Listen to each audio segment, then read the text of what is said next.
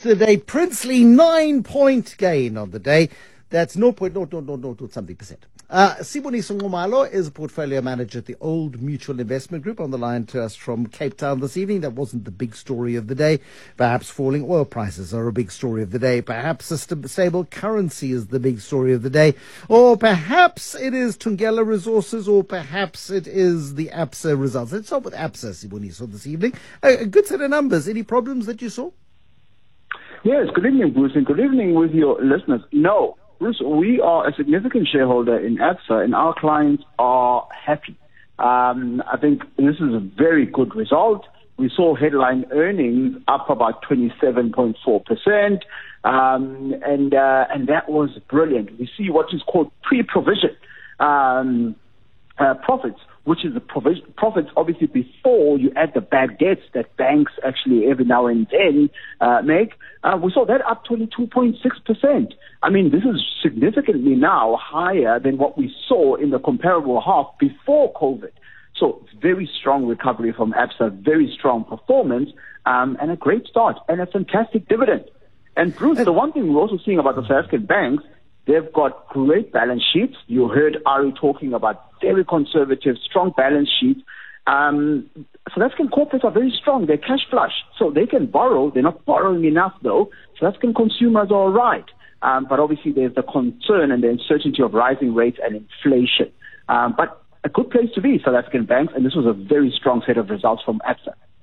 When you look at the banking landscape, ABSA has always had a lower rating than the rest of the banking sector for a whole range of reasons.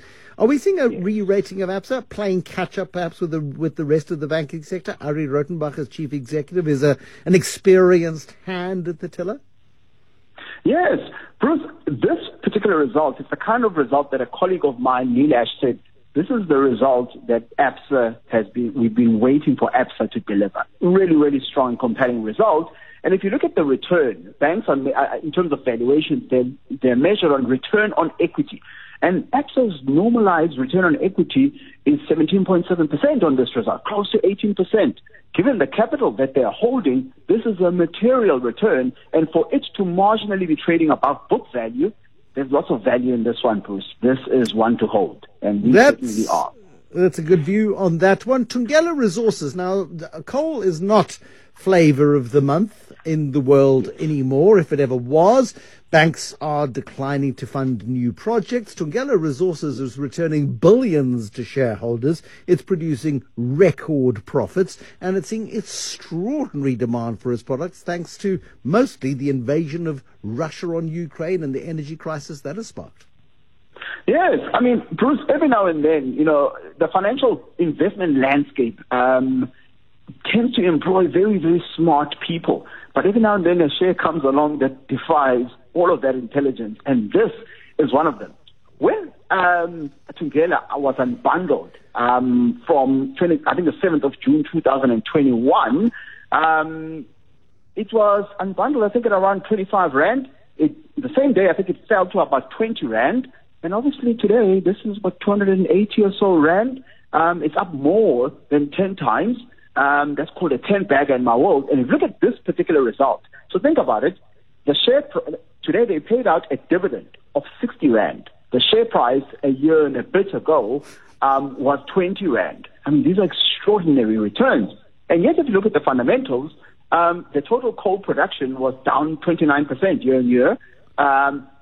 Export volume was down 15% because actually Transnet is getting in the way of them realizing even more money. So, Bruce, if everything had functioned appropriately, they would have even made more money. And that is extraordinary for a commodity that nobody likes, but has turned out to be exceptionally profitable.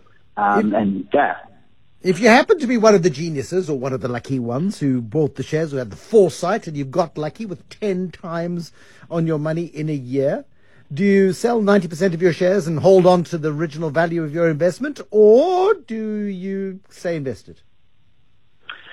It's a tough one, Bruce, because if you look at the coal price, it was pretty stable, and then Russia invaded Ukraine, and the price obviously directly went up.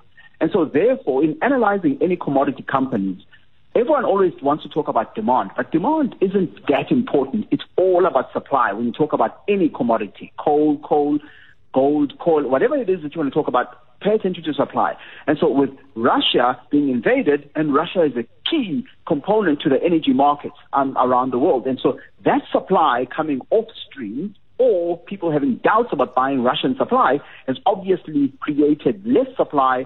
Demand is stayed the same, and actually, well, everyone's worried about the European winters that are coming, so demand should increase, and in that, then you're going to get an inflection point and the prices have risen. So therefore, you would keep it if you believe prices are sustainable where they are, or the conditions that have created these prices stay where they are. And if that's the case, if you believe critically, and this is probably more critical than anything that Thungela Resources can do, if you believe that, Transnet has got the trains and the capacity and the signaling and the people to get the coal from the mines to the ports, onto the ships and to the market. That's the biggest constraint right now, isn't it?